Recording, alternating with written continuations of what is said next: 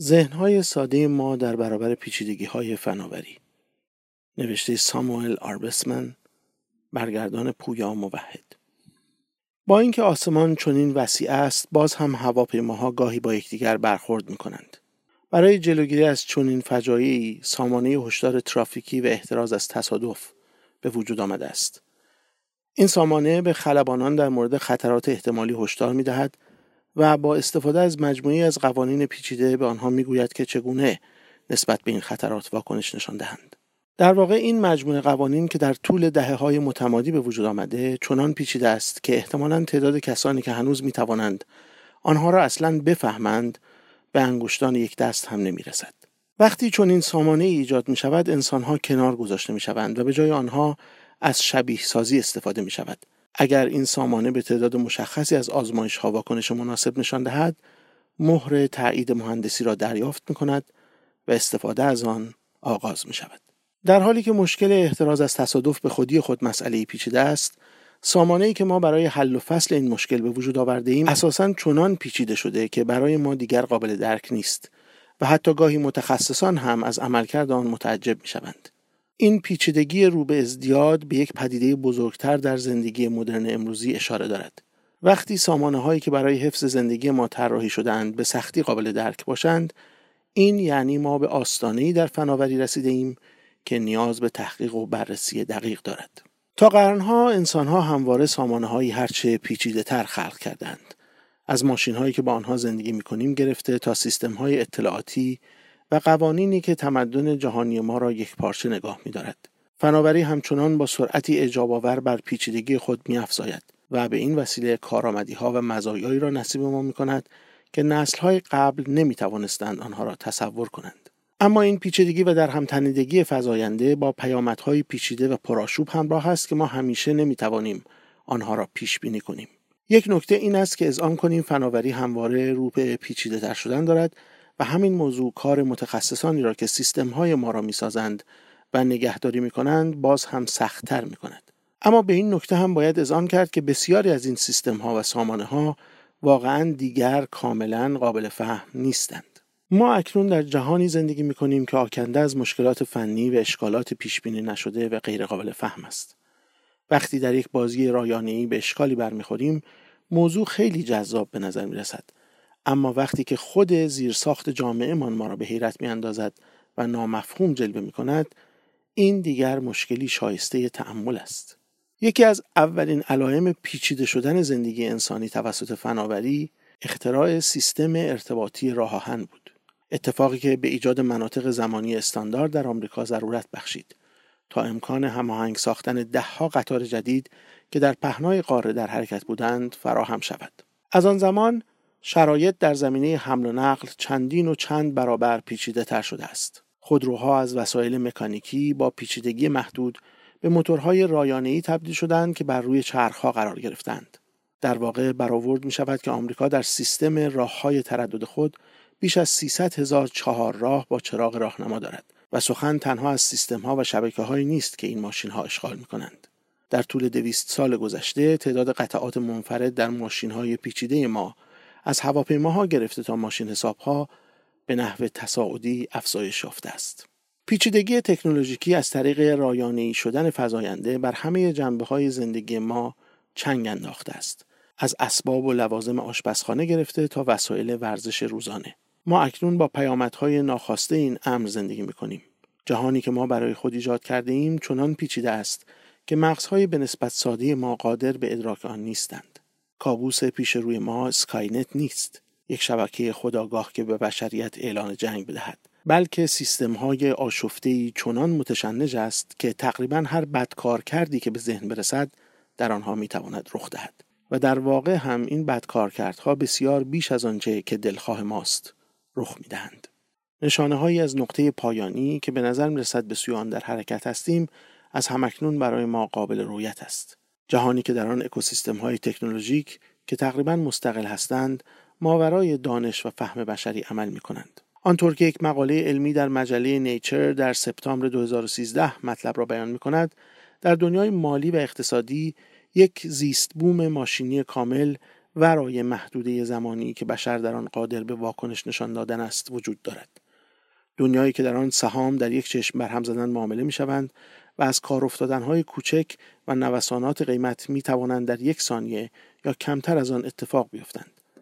وقتی ما سعی داریم سرعت معاملات مالی خود را تا حد سرعت نور افزایش دهیم، باید اذعان کنیم که در واقع ماشین‌ها در حال تعاملات متراکم با یکدیگر هستند. یعنی اساساً الگوریتم‌هایی میان خود معامله می‌کنند، در حالی که انسان‌ها در حاشیه قرار گرفتند.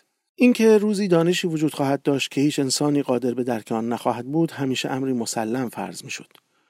محقق ساده‌های میانه موسی بن میمون در کتاب خود با عنوان راهنمایی برای سرگشتگان ابراز می‌دارد که عقل بشری بدون شک حدی دارد که در آن متوقف خواهد شد. او حتی مفاهیم بسیاری را برمی‌شمارد که به تصور خودش ما هرگز به درک آنها موفق نخواهیم شد، از جمله تعداد ستارگان آسمان و اینکه آیا تعداد آنها یک عدد فرد است یا زوج. اما سپس انقلاب علمی به وقوع پیوست و با آن خود پیروز شماری فهم از راه رسید. صدها سال بعد اکنون ما دقیقاً می‌دانیم چه تعدادی از اجرام سماوی در آسمان شب برای چشم غیر مسلح قابل مشاهده است. این عدد 9110 است که عددی زوج است. اما از عصر روشنگری تا کنون ما همچنان به سوی گرفتار شدگی بیشتر در حال حرکت بودیم. کلمه‌ای که دنی هیلیس متخصص آمریکایی علوم رایانه‌ای ابداع کرده است. گرفتار شدگی روندی است به سوی محیطی تکنولوژیکی با درهم تنیدگی رو به افزایش و فهم پذیری رو به کاهش. هیلیس استدلال می‌کند که ماشین‌های ما در حالی که در چارچوب قوانین منطقی و عقلانی عمل می‌کند، اکنون بیش از آن پیچیده شده‌اند که بتوان آنها را درک کرد. چه تمامیت اینترنت و چه قطعات عظیم زیرساخت‌های ما. فهم تمامیت یا حفظ آن در سرتان بسیار غیر محتمل شده است. یک نمونه از این روند پیچیدگی فزاینده نرم افزارهای ماست. آنطور که بر مبنای تعداد خطوط کدی که برای نوشتن یک نرم افزار لازم است میتواند اندازه‌گیری شود. بر مبنای برخی تخمین‌ها کدهای نرم افزاری سیستم عامل ویندوز در طول یک دهه چندین و چند برابر شده است و این موضوع سبب شده است که دیگر یک فرد به تنهایی نتواند همه اجزای مختلف آن را کلاً و یک جا درک کند. آیا ویروس اینترنتی Y2K را به یاد دارید؟ این واقعیت دارد که این به اصطلاح گاف هزاره بدون مشکلات جدی رد شد. اما واقعیت اعجاب آور این بود که ما نمیتوانستیم مطمئن باشیم که در اول ژانویه سال 2000 چه اتفاقی خواهد افتاد، چون سیستم‌های درگیر بیش از حد پیچیده شده بودند. حتی سیستم‌های حقوقی ما به نحوی بازگشت ناپذیر آشفته شدند. قانون مدنی آمریکا که به خودی خود نوعی فناوری است، بیش از 22 میلیون کلمه دارد و مشتمل بر 80,000 ارجاع درونی از بخشی به بخش دیگر است. این شبکه عظیم حقوقی عمیقاً پیچیده است و تمامیت کارکرد آن را هیچ فردی نمیتواند درک کند. مایکل مندل و دیانا کارو از مؤسسه سیاستگذاری پیشرفته در واشنگتن از این رشد سیستم‌های حقوقی به عنوان انباشت مقررات یاد می‌کنند. وضعیتی که ما در آن همچنان قوانین و مقررات هرچه بیشتری را حفظ می‌کنیم. هر قانون و مقررات ممکن است به تنهایی معنا داشته باشد، اما وقتی در کنار دیگر موارد در نظر گرفته می‌شوند، می‌توانند غیر قابل فهم شوند و حتی با یکدیگر به انهای اعجاب‌انگیز و غیر منتظره‌ای تعامل کنند. در مواجهه با مشکلات راه‌اندازی یک پایگاه اینترنتی برای اوباماکر، حتی شاهد تعامل پیچیدگی حقوقی و پیچیدگی رایانه‌ای هستیم. مشکلات فنی در این سیستم تکنولوژیک می‌تواند بر زندگی هر یک از ما اثر بگذارد. و این روند در حال شتاب گرفتن است. برای مثال، ما اکنون چاپگرهای سه‌بعدی، ماشین‌های عظیمی برای کمک به ساخت تونل‌ها و پل‌ها و حتی نرم افزارهایی مانند برنامه‌های پیچیده طراحی به کمک رایانه CAD را داریم که به طراحی محصولات و زیرساخت‌های جدید کمک می‌کنند. یک هیته رایانه‌ای به نام برنامه‌نویسی تکاملی حتی اجازه می‌دهد که نرم افزار از راه تکامل خود به راه حل‌هایی برای مشکلات دست پیدا کند، در حالی که خود نمی‌داند آن راه حل در نهایت ممکن است چه شکلی به خود بگیرد. به معادله‌ای متناسب برای مجموعی از داده‌ها نیاز دارید. برنامه‌نویسی تکاملی می‌تواند آن را بسازد، حتی اگر شما نتوانید پاسخی را که به شما می‌دهد بفهمید. چند سال پیش تیمی از دانشمندان محقق سعی داشتند طراحی نوعی مدار رایانه‌ای را بهبود بخشند. آنها مسئله‌ای ساده را که آن مدار باید حل می‌کرد ایجاد کردند و سپس سعی کردند یک راه حل بالقوه برای آن را تکامل بخشند. بعد از چندین نسل تیم مزبور موفق شد در نهایت طرحی موفق برای مدار بیابد. اما قسمت جالب ماجرا اینجاست. بخش‌هایی از این مدار از بخش اصلی آن جدا بودند، اما برای کارکرد کل مدار نقش حیاتی داشتند. اساساً این برنامه تکاملی از پدیده‌های فیزیکی و الکترومغناطیسی عجیبی استفاده می‌کرد که بهره‌گیری از آنها برای آنکه مدار کار خود را به انجام برساند هرگز به فکر هیچ مهندسی نرسیده بود. به تعبیر محققان، تکامل توانسته بود این رفتار فیزیکی را به کار بگیرد، با اینکه تحلیل آن مشکل است.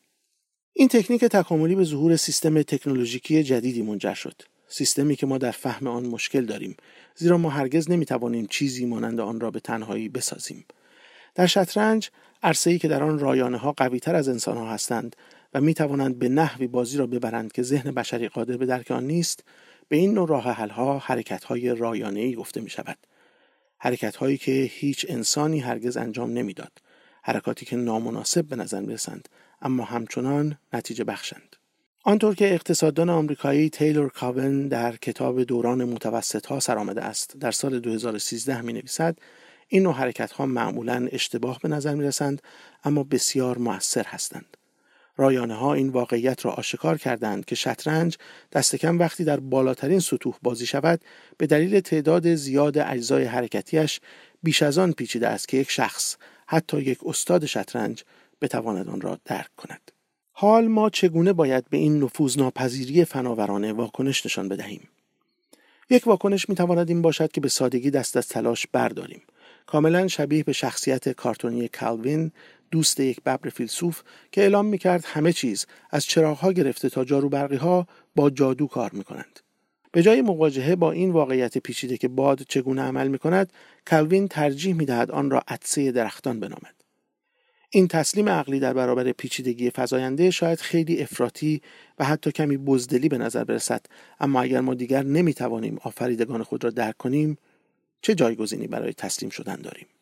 شاید جایگزین آن برای ما همان طرز برخوردی باشد که با آب و هوا داریم. با اینکه واقعا نمی‌توانیم وضع آب و هوا را کنترل کنیم یا آن را با تمام جزئیات غیر خطیش درک کنیم، می‌توانیم آن را تا حد قابل قبولی پیش بینی کنیم، با آن سازگار شویم و حتی خود را برای تغییرات آن آماده کنیم. و وقتی عناصر طبیعت چیزی غیر منتظره در مقابل ما می‌نهند، سعی می‌کنیم افتان و خیزان از آن عبور کنیم. پس همانطور که مدل‌های آب و هوایی داریم، می‌توانیم شروع به ایجاد مدل‌هایی حتی تا حدی ساده شده برای سیستم‌های تکنولوژیکمان بکنیم.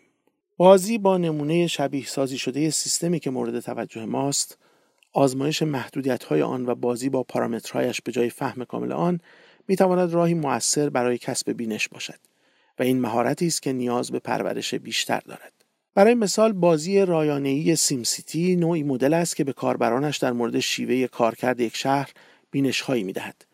قبل از وجود سیم سیتی، افراد کمی خارج از قلمرو برنامه‌ریزی شهری و مهندسی عمران مدل ذهنی واضحی در مورد شیوه کارکرد شهرها داشتند و از میان آنها هیچ کس نبود که بتواند برای ایجاد نتایج فرضی اجزایی از زندگی شهری را دستکاری کند.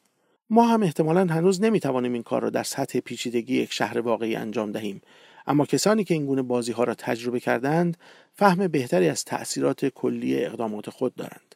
ما باید به طور کلی‌تر در بازی کردن با شبیه سازی‌های جهان تکنولوژیک ماهرتر شویم. این ممکن است جهتی را نشان دهد که نظام‌های آموزشی ما باید به سوی آن حرکت کنند و به دانش آموزان یاد دهند که با چیزی بازی کنند و دست کم به نوعی محدودیت‌های آن را تشخیص دهند و طرز کار آن را بفهمند. ما همچنان به مفسرانی نیاز داریم که به ما بگویند در این سیستم‌ها و سامانه‌ها چه می‌گذرد، تا حدی مانند کارشناسان هواشناسی در تلویزیون. در اواخر کتاب دوران متوسط‌ها سرآمده است، کاون به تأمل درباره نقش این مفسران در آینده می‌پردازد. او می‌گوید که آنها مهارت‌های خود در زمینه جستجو، درک و ارزیابی این گونه اطلاعات را تکمیل می‌کنند. آنها مترجمان حقایقی خواهند بود که از شبکه‌های ماشین‌های ما بیرون خواهد آمد. دست کم برای مدتی آنها تنها کسانی خواهند بود که هنوز تصوری روشن از اینکه چه می‌گذرد خواهند داشت. و وقتی چیزها باز هم بیش از حد پیچیده‌تر شوند و ما از کارکرد ساختارهایی که بشر به وجود آورده به اعجاب بیفتیم، چه می شود. در آن مقطع ما مجبور خواهیم شد از کسانی یاد بگیریم که در سرمای زمستانی غیرمنتظره یقه های خود را بالا زدند و وقت بیرون رفتن آه می کشند. مجبور خواهیم بود که کمی فروتن‌تر باشیم. کسانی مثل موسی بن میمون که در دوران قبل از عصر روشنگری میزیستند اذعان میکردند که آنچه ما میتوانیم بدانیم محدودیت‌هایی دارد و شاید زمان آن فرا رسیده است که ما هم به همان نوع طرز فکر بازگردیم. البته ما نباید ناامید شویم و بگوییم که چون نمیتوانیم چیزی را کاملا بفهمیم چیزی برای آموختن و یاد گرفتن وجود ندارد. اما در همین حال شاید زمان آن فرا رسیده است که با محدودیت‌های خود بیشتر آشنا شویم.